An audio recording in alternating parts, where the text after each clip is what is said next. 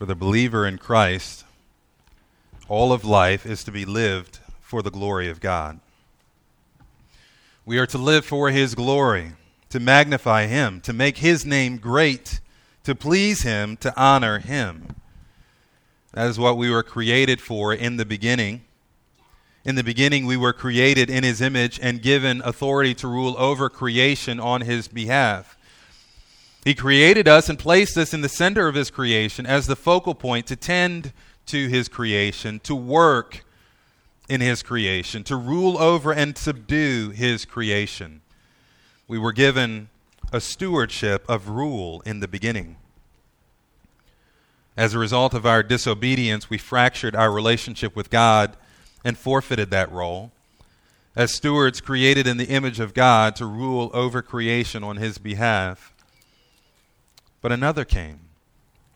Another was sent.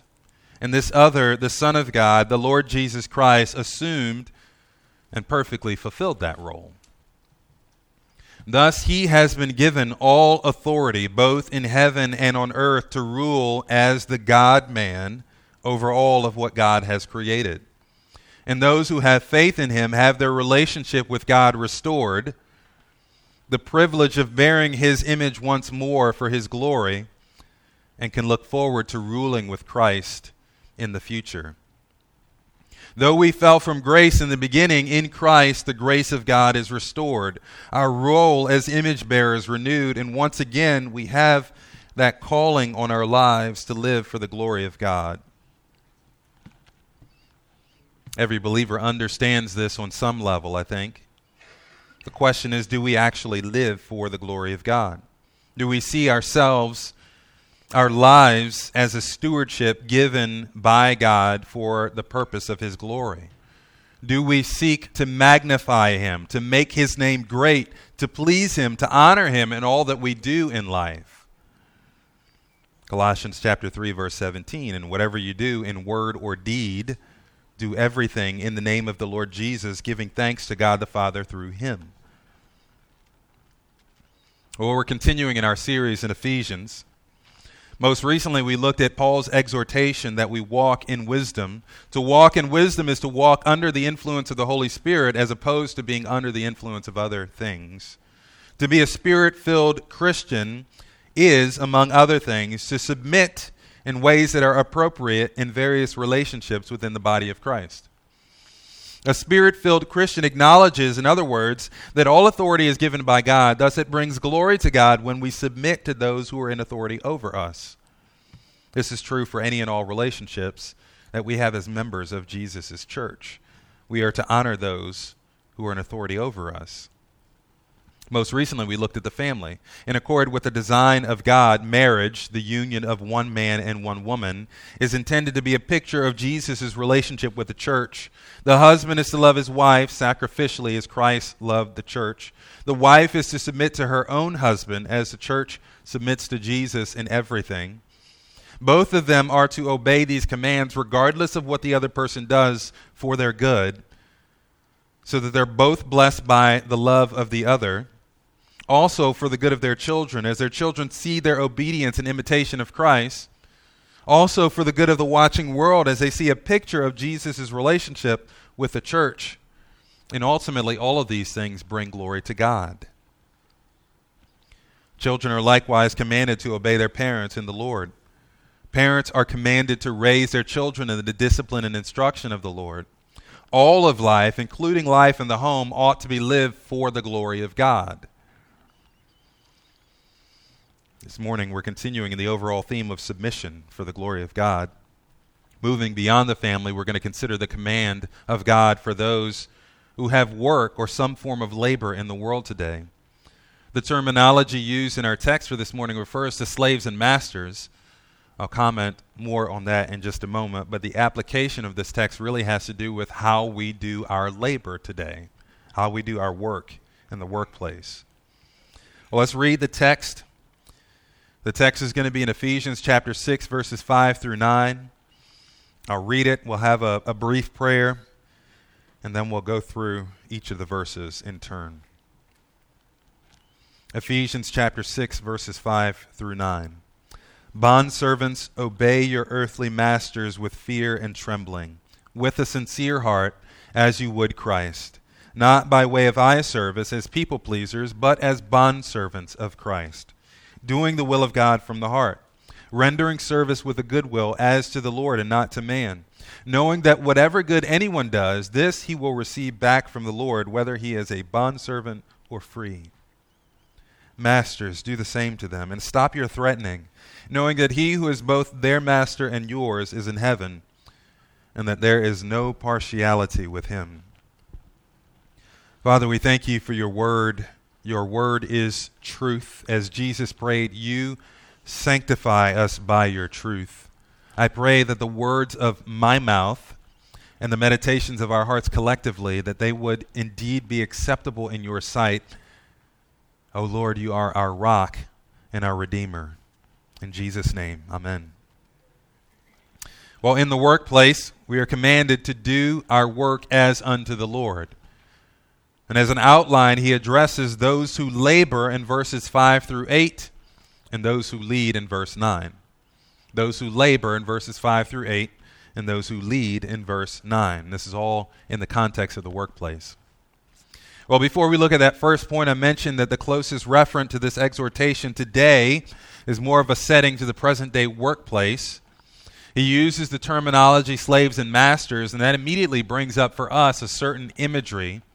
The kind of slavery that Paul had in his day may have involved abuse and general disrespect, but it was still largely very different from the kind of slavery that was experienced in America.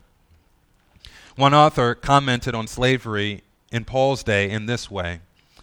He said, and I quote, "Many became slaves due to debt or capture in a war. Some viewed slaves as property, like chattel or inanimate tool, rather than complete human beings, although according to Roman law, they were considered persons. According to Greek law, 4 differences distinguished a freed person from a slave. First, freed persons were their own representative in legal matters, whereas slaves had to be represented by their owner or some other person legally empowered. Second, freed persons were not subject to seizure as property, whereas slaves were subject to seizure and arrest by anyone. Third, freed persons could earn their living as they desired, whereas slaves had to do what they were ordered. And fourth, freed persons could live where they wished, whereas slaves had to live where their owner desired." End quote. It is frequently noted that all different kinds of ethnicities of people were slaves in Paul's day.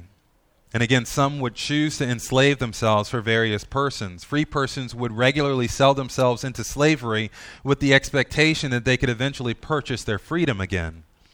This would involve some sort of legal contract with a prospective owner. Additionally, slaves often occupied significant roles in the life of family in antiquity. You think back in the Old Testament to Potiphar and Joseph, for example. Joseph and Potiphar's wife, Joseph pretty much had free reign on the whole house. He had authority over just about everyone else in the house and everything that happened in the house, even though he was a slave. Or Abraham's servant, who Abraham trusted to go and find a wife for his son. Slaves could have been highly educated, and sometimes they would have been tutors for children at home. One author commented this way, thinking about the first century. In the first century, slaves worked in many sectors of the economy. They were used in various types of agriculture and industry as potters and miners of gold and silver. Other occupations were public cooks, fullers, couchmakers, and bakers. In their professions, they were business agents and teachers, and in large houses, accountants and physicians. Also, the Roman state owned slaves to carry out municipal services. Emperors used them throughout the empire in various capacities, and some even managed and maintained the imperial properties.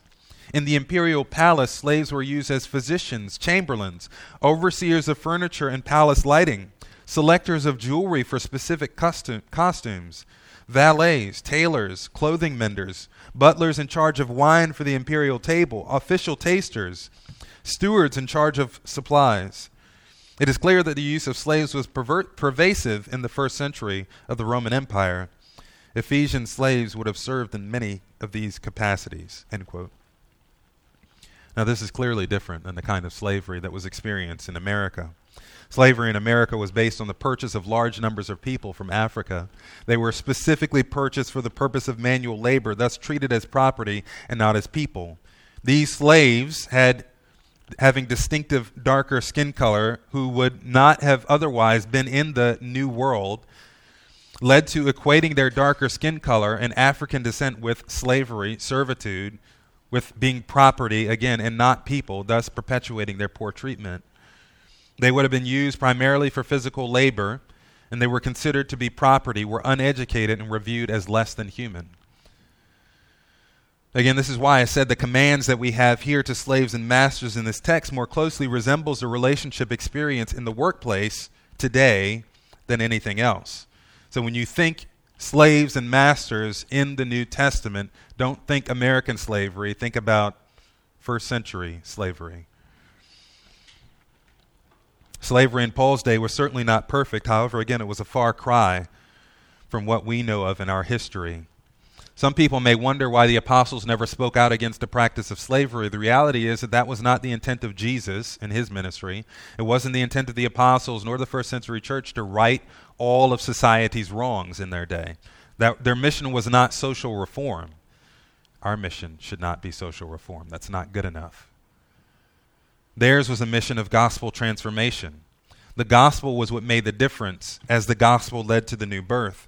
Thus, the church depended on the preaching of the gospel to change lives and the word of God to call those with changed lives to live in accord with this new life that they have in Christ.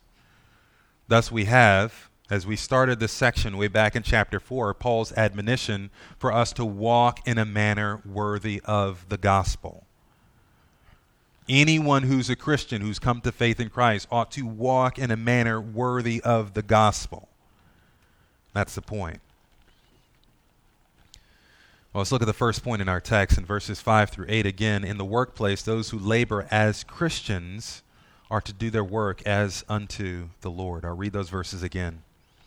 Bondservants, obey your earthly masters with fear and trembling, with a sincere heart, as you would Christ, not by way of eye service as people pleasers, but as bondservants of Christ, doing the will of God from the heart, rendering service with a good will as to the Lord and not to man, knowing that whatever anyone does, this he will receive back from the Lord, whether he is a bondservant or free.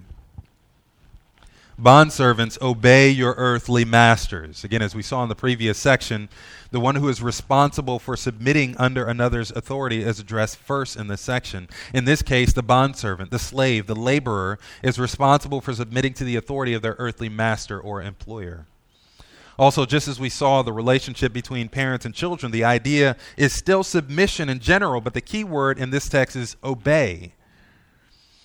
Again, that's because the command to obedience is more appropriate for the relationship. A slave doesn't have the option of not obeying his master. That's the relationship that they have. If you're employed by an employer and you're given instructions for how the job is to be carried out, while we may not in our 21st century American mindset think of following instructions as obeying instructions, that's what it is. To disobey is to open yourself up to certain consequences, even up to termination. Bondservants are told to obey their earthly masters. Be obedient. Your default attitude towards your employers as Christians ought to be obedience. You should not be a troublemaker. You should not be the one who everyone knows as a maverick, one who always ruffles feathers, goes against the grain. You should be known as one who obeys, who receives instructions and immediately consents to do what they were instructed. We touched on that last week. Slow obedience is no obedience. If you have someone who is slow to obey or who needs constant reminders, it's not really obedience. Obedience is first time. It's immediate. In other words, Christians, do your job. You shouldn't have to be told more than once to do your job. You, Christians, should be known in the workplace as someone who gets their job done, period. Of course, the same caveat here applies as it did in the previous sections. We should always be willing to obey those in authority unless we are commanded to disobey the clear command of God. We touched on that enough. I think you guys understand that point. But what might this look like? Certainly it means following instructions or commands, but that's pretty basic, right? I think the idea of obedience here carries with it an overall attitude of obedience and a commitment to do one's job well. In other words, obedience encompasses all that we do as laborers. It would not be good enough for a worker to go to his place of employment and sit back and wait for his employer to tell him exactly what to do each moment of the day. That's not what this means. That would be obedience, but that's not the idea here. The idea is to pursue one's work with excellence. It is to work effectively within the parameters of one's job, to utilize your skill, your reasoning, your focus, your energy to execute your role with excellence. This means, among other things, showing up to work on time and leaving on time, not earlier than you should. It means not wasting or squandering time when you should be working, not sitting on the computer surfing the web or shopping, for example. It means learning your role well to be able to contribute effectively. Taking responsibility for learning your role well, not sitting back on your heels and waiting for somebody again to tell you what you need to do. Handling your responsibilities, again, without needing constant reminders. Being a good steward of the resources of others, treating others' property as you would your own. Helping others when appropriate and the opportunity arises. Being cheerful in your work and not complaining. Do all things without grumbling or complaining, Paul says in Philippians chapter 2. And that includes not joining in with nor affirming the complaining spirit of others, even if you're doing it passively, right? Not sitting by the water cooler while, coworker A is complaining to coworker B about something they don't like about the boss. And you just kind of sit there and, maybe nod your head every once in a while. That's still joining in with their complaint. Also offering helpful suggestions and critique with grace. Having a desire for the overall welfare and success of your employer. And also, as you are a Christian, being a Christian at work in ways that are appropriate, right? Sharing your faith with others. Sharing about your life of faith with others. People often talk about their weekend plans at the end of a week. Or they talk about what they did over the weekend at the beginning of the week. Why not talk about what you did over the weekend? You went to church. You got together with God's people. You learned something about God on Sunday morning. Just as they're sharing about some nonsense that they did on the weekend, you share about the good things that you did before the Lord over the weekend. That's not being intrusive. That's just talking about who you are as a person and what's important to you. Pray for your employer and your coworkers. Share Christ when appropriate. Obey your earthly masters. Be a good employee. Be a blessing. Seek to do good to your employer. That's the point. Moving on to the text, he further qualifies this obedience. It is to be done with fear. He says, obey your masters with fear and trembling.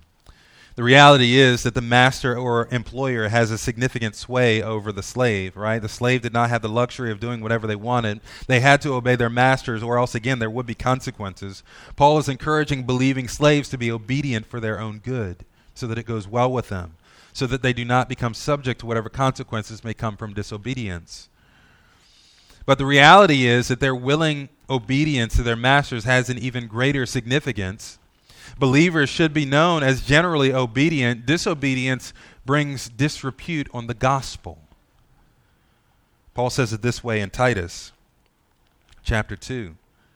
He says, urge bondslaves to be subject to their own masters in everything, to be well-pleasing, not argumentative, not pilfering, but showing all good faith, that they may adorn the doctrine of God our Savior in every respect. And then he says, for the grace of God has appeared, bringing salvation to all men, instructing us to deny ungodliness and worldly desires, to live sensibly, righteously, and godly in the present age, looking for the blessed hope and the appearing of the glory of our great God and Savior, Christ Jesus, who gave himself up for us, that he might redeem us from every lawless deed, and purify for himself a people for his own possession, zealous for good deeds. He says that bondslaves, laborers in the workplace who do good to their employers in the eyes of their employers adorn the doctrine of God. We properly adorn the doctrine of salvation. In other words, to adorn is to dress up. It's to make it beautiful. We adorn Christmas trees at Christmas time, right? We adorn them with ornaments. We dress up, we make beautiful the word of the gospel, the truth of the gospel, when we do what is good and right as laborers in the workplace. Because the grace of God, the salvation of God, is supposed to teach something. That's what he says in the text. It instructs us to deny ungodliness and worldly desires and to live sensibly, righteously, and godly in the present age. That's what the grace of God ought to teach us. Therefore, these things ought to be true of us if we say that we're Christians. And people ought to see these things in our lives. And that's the very purpose for which Christ gave himself up, who gave himself up for us, that he might redeem us from every lawless deed and purify for himself a people for his own possession who are zealous for good deeds. We ought to be zealous for good deeds as believers. We are to obey those who are our earthly masters with fear and trembling. There ought to be a sense of urgency in this. To do something with fear and trembling suggests a certain gravity of the task at hand. Christians ought to be zealous for good deeds, zealous to be known for obedience, not disobedience, because this properly adorns the doctrine of salvation.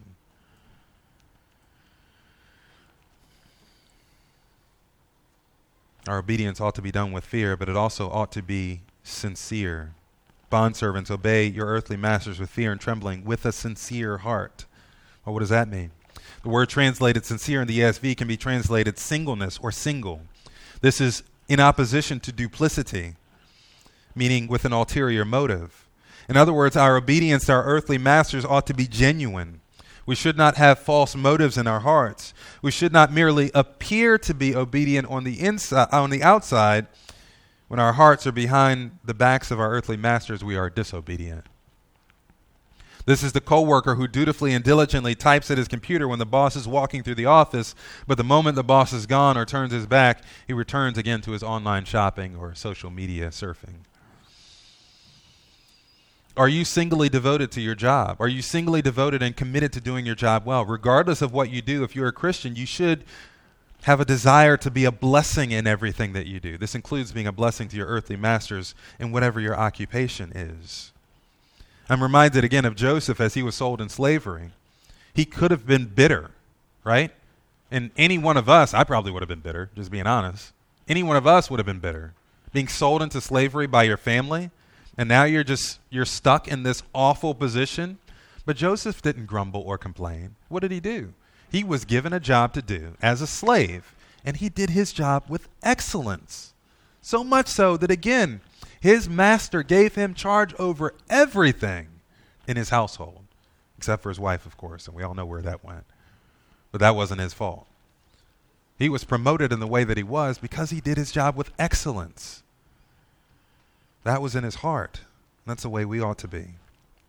Yes, it is nice when we enjoy our occupation, but that's not always possible. It is nice when we do something and we find a sense of personal fulfillment in it, but that's not always possible. What we can do, what we can control, is our effort.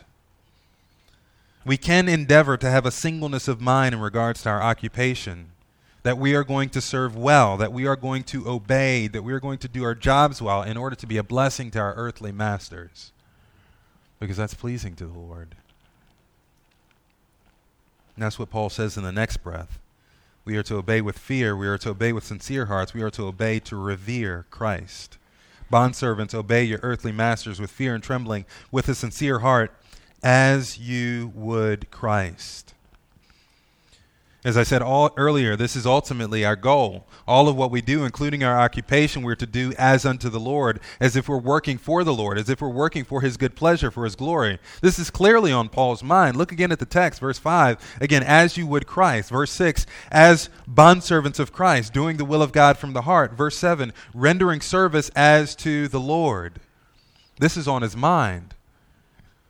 To underscore the point, he says, again, this is not obedience for the sake of pleasing others, but rather to please Christ. Verse 6, not by way of eye service as people pleasers, but as bondservants of Christ, doing the will of God from the heart. Your inner heart motivation for doing good in your job, for serving your master well, is not the good pleasure of others. You're not working hard so that your master thinks that you are a good worker, pats you on the back, and exalts you before your coworkers.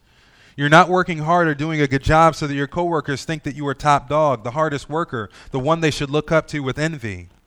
In other words, your primary motivation is not so that you can be made much of. It is rather serving in your role, in your occupation, understanding that ultimately you are a servant of Jesus Christ, and that the good which you do is ultimately unto the Lord and for his glory. That whole attitude is countercultural. It is rather encouraged for people to be go-getters, to make sure that you know the right people and show them the right stuff. Ingratiating yourself to your coworker and to your boss is a way to get ahead, according to this mentality. Whether you care about your work or not is irrelevant. You just want for others to believe that you care about your work. You want for the right people to see you caring about your work at the right time so that they're pleased and you get promoted. The text says no. You are to do good, to obey your earthly masters, because you have a greater master, a heavenly master, and you are working for him. When you have that attitude, it should not matter if the right people see you. Now, it doesn't mean that it's wrong to want to progress in your career. You may. But this text says that if you're a Christian, your motivation for doing good, for being obedient, is not first achievement, accolades, or advancement. Your primary motivation is that you are serving your heavenly master through your work. And that you're seeking to do good, to serve him with excellence. You are to do your work again as you would for Christ, as bondservants or slaves of Jesus Christ, doing the will of God from the heart. Your desire ought to be to do his will, to do what's pleasing to him, to hear from him, well done, good and faithful slave. God is not so much concerned with what you do as with how you do it. Again, verse 7, rendering service with good will as to the Lord, not to man. This person renders their service with a good will, with a good attitude, with a happy heart, knowing that they're first working for and serving the Lord, not man. Again, the issue is motivation. In the world's eyes, doing the work of a garbage man may not be successful. He's not going to be looked at as the one who made it in life. But a Christian garbage man who works hard, shows up on time, is neat and tidy, doesn't drop trash all over the ground, and if he does, he cleans it up, doesn't throw people's trash cans all over the sidewalk and the lawn. Not that I'm speaking from experience here. But otherwise seeks to do his job well, knowing that whatever job he has is from the Lord, and whatever job he does ought to be done for the glory of God. That one's work will be better received in the eyes of the Lord than the Wall Street broker who stepped on others to get where he was, who lied, who cheated, who stole in order to get just the right accounts to have his 6 figures, fancy home, collectible vehicles, and model wife. The world will think that the latter is simple, and they'll laugh at the garbage man, but God is pleased with the work of the one who does it for his glory. This is service for the sake of Christ, as unto Christ. We are to be workers, good workers, not merely for the sake of pleasing others, but for the sake of pleasing Jesus. Moreover, he says in verse 8 that this obedience is not ultimately for the reward of others, but for the reward of Christ. Verse 8, knowing that whatever good anyone does, that he will receive back from the Lord, whether he is bondservant or free. R.C. Sproul once said that, quote, God typically works through means, and he normally provides through the means of our labor. Generally speaking, when we go to work, we go in order to receive wages. We don't usually work for free. At least we try not to. We work in order to put food on our tables, to make sure that we have a roof over our heads, clothes on our backs. From a Christian worldview perspective, we do know that God is the one who ultimately provides all these things for us. Jesus said that in the Sermon on the Mount, right? Do not worry about what you will eat or what you will drink or shelter, but seek first the kingdom of God. The Heavenly Father provides all these things to you. We just read from 2 Thessalonians chapter 3, Paul's admonition that if anyone doesn't work, he's not to eat. The expectation is that we do work. We do labor in order to provide for ourselves, and that this is part of how God provides for us. In this respect, then, work is not evil. Any work that we do, we should see as good, as it is God's means of providing for us. Again, the world may wish to skip from Sunday to Saturday. The world may take this attitude that work is burdensome and a necessary evil. But the Christian worldview understands that we're created to work. We were created to work in the very beginning, and that's still true. So work is good. It is a part of God's gracious provision. We don't have to be able to apply for a job. We don't have to be able to interview well. We don't have to have favor in the eyes of the hiring manager. We don't have to have the skill or work experience necessary for the job. We don't have to live in the kind of society where wages are generally fair and paid out regularly. None of these things had to happen or work out for us to be able to have a job that serves as a means by which our families are fed, clothed, and provided shelter. But again, generally speaking, this is what happens, particularly for us in our nation. And when it happens for us, when we're provided with a job, we ought to look at it for what it is, a provision from the Lord. Therefore, a Christian's view of labor, of his job, is not that the job is what ultimately provides for us. If that were the case, perhaps we should work hard to please men. Perhaps we should do good in the eyes of those who can give us promotion. Perhaps it doesn't matter what the motivations of our hearts are. But Paul says emphatically, no. Those things do matter. We are called to have right motives. We are called to have right attitudes. We are called to do our work as unto the Lord, because it is not our employer's reward, our earthly master's reward that we're ultimately working for. Or rather, we're working for the reward that comes from the hand of God, from the very one who provided this job for us. We do know that whoever does good, he will receive back from the Lord, whether he is bondservant or free. God is our heavenly master. As he is in heaven, he sees all, he knows all, he is the perfect judge of all, and will bring all things into judgment. Ecclesiastes chapter 12. This is the conclusion of Ecclesiastes, this great book on wisdom, where the preacher sits back and he thinks about all of life and all of what he's seen, all of what he's experienced, all of what he knows about life. And he says, this is the conclusion of the matter. This is the end. When all has been heard, fear God and keep his commandments, because this applies to everyone. He just got finished talking about how vain everything is. It's empty. Vanity of vanities. All is vanity. Why do we go about doing all these things? It doesn't really matter in the end. Why do you work hard when some fool's going to inherit your money and squander it probably in the end?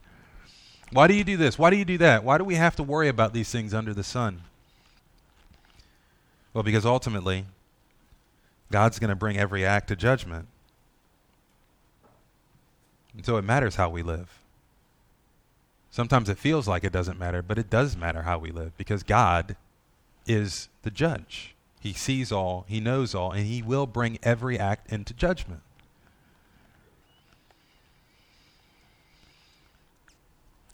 Revelation chapter 20 gives us a kind of a glimpse of that. And I saw the dead, the great and the small, standing before the throne. Books were opened, and another book was opened, which is the book of life. And the dead were judged from these things, which were written in the books according to their deeds. And if anyone's name was not found written in the book of life, he was thrown into the lake of fire. Again, we read earlier from the Baptist Faith and Message concerning the issue of stewardship. All of life is that. It is a stewardship. Every act of our lives will be measured against the standard of God. He will bring each and every act into judgment. Every person will be judged according to their deeds. As it said in the passage from Revelation, those whose names are not written in the book of life are ultimately cast into the lake of fire. That's the second death. But the reality is that everyone's deeds are scrutinized on that day. As it says in Ephesians, whatever good anyone does, this he will receive back from the Lord. Therefore, seek to do good, seek to be obedient, seek to serve well in whatever your occupation is, knowing that the Lord, the righteous judge, will bring all of your deeds into account, and he will give you a reward. This is laying up for yourselves treasures in heaven, where moth or rust will not destroy, thieves cannot break in and steal. Keeping this truth before you as you do your work. And in the workplace, those who labor are to do their work as unto the Lord. Second, and finally, in the workplace, those who lead are to do their work as unto the Lord. Look again at verse 9. Masters, do the same to them, and stop your threatening, knowing that he who is both their master and yours is in heaven, and that there is no partiality with him. Masters, do the same. Well, what is the same? Well, they were just told to obey, but again, the idea of obedience is a lot greater than simply responding to commands. He's not saying to the masters that they need to obey the slaves. That's not the idea there. The idea of what it means to obey is really to do your work with excellence. And more than that, he talks about that they ought to be, the workers, laborers, ought to be seeking to do good in their respective jobs to their masters. And I think that's the idea here that Paul is encouraging. Again, Paul and the apostles, even Jesus before them, were not intending to reform society. They made no such comments concerning social issues like slavery. Again, they did address believers and taught believers how to act in those various ways. And to this end, Paul's address to the masters is to encourage them in the same way that he encourages the slaves. He addressed those as slaves to seek to do good, and now he says to the masters, you do likewise. Do good to your slaves, to those in your employment. He'll say in Colossians chapter 4, verse 1, Masters, grant to your slaves justice and fairness, knowing that you too have a master in heaven. Grant to them justice and fairness. Do good to them. Do right by them. Those of you who are Christian business owners, Christian leaders, do good to those who are under your charge. That should be your desire. Your desire should not be to work them to the bone. It should not be to squeeze every ounce of labor out of them and pay them as little as possible to make your name great and your business great. Your desire as Christian business owners ought to be to lead and to do good to those under your charge. It's funny that now there are so many articles, TED Talks, books, journals, studies, and the like that all point to the reality that happy employees are actually better for the business. Obviously, right? But that's kind of like a big thing that's been coming out in recent years. Make your employees happy. Really? Happy employees are more productive. Really? I can certainly attest to this. 2 employers ago, I knew with absolute certainty that the company did not care for its employees. They treated them as expendable. This was seen in the way that a number of those who were in leadership were simply let go one day. They were here one day, the next day they were just gone. And there wasn't much explanation to it. Some people were kept behind, and there wasn't any clear explanation or reason as to why those were kept behind and the others were let go. And my next place of employment was almost the exact opposite. They cared for their employees. They made it a point of developing their employees. In fact, when I moved into leadership in that next job, that was one of the regular conversations that I had with my boss as I was caring for those who were under my charge. They were regularly asking me, how are you helping your employees to develop? And I thought that was wonderful. That's amazing. That was a value that the company had, and it was clear. Christian business owners, you are to do good to your employees. Treat them with justice and fairness. What might this look like? Well, certainly give them fair wages.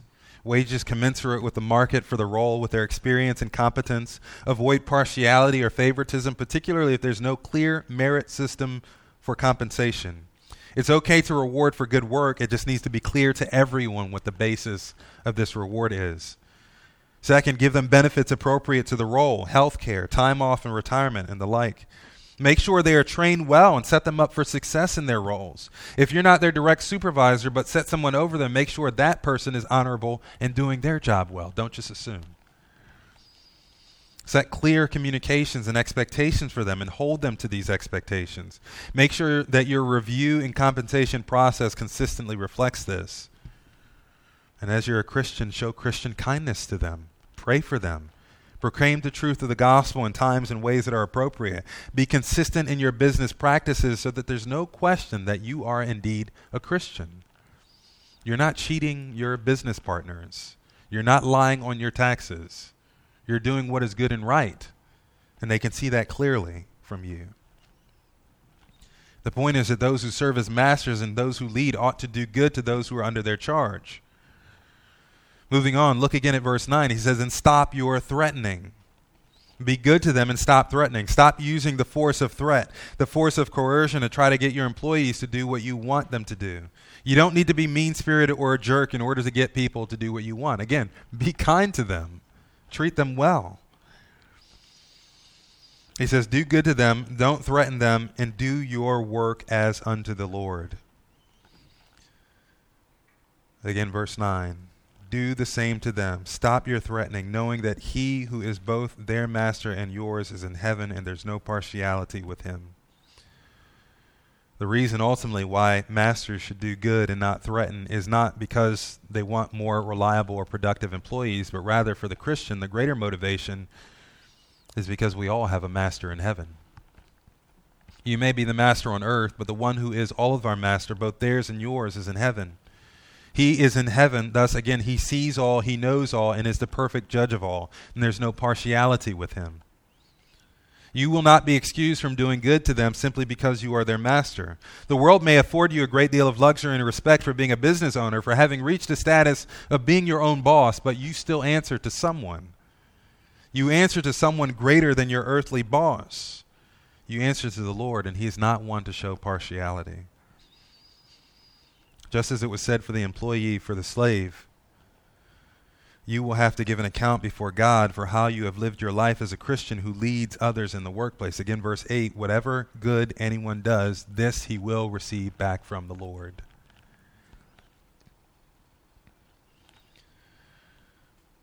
Well, as we conclude here, what do you work for? Whether you are a laborer or a leader in the workplace, what do you work for? Do you work to feel good about yourself, about your ability to do this particular job, your intelligence, your skill, your wisdom on display for all to see, your ability to climb the corporate ladder, to make your name great or significant? Do you work just to provide, to be able to provide food, clothing, and shelter for your family? Or more than that, to provide all the luxuries your heart desire? Do you work just to build something? To feel as if you've accomplished something in life, to leave an example for your posterity? What do you work for? As a Christian, it's not what you work for that's most important, but rather who you work for. It's not the result of your work, but the reality behind your work. Your work is not significant because of who you are, but because of who you know. All of life is a stewardship. It's a stewardship that we will need to give an account for. No matter what you do by means of your present occupation, you could be a laborer, an office worker, a scientist, a teacher, a homemaker, a student, a business owner, yes, even a garbage worker. If you're a Christian, whatever you do, your aim in what you do ought to be to glorify God. If you are simply a laborer in the workforce, seek to do good, to be obedient, to bring value, to bring blessing to your employer.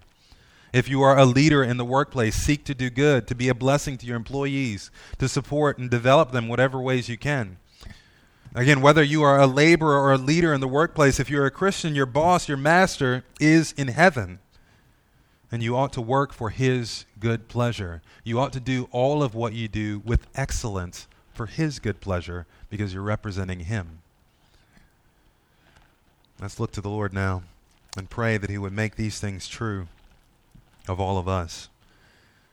Our Father, we do give you thanks for this day. We thank you for your word, which is true, your word which sanctifies us. Thank you for reminding us that even our jobs, whatever our occupation is sacred.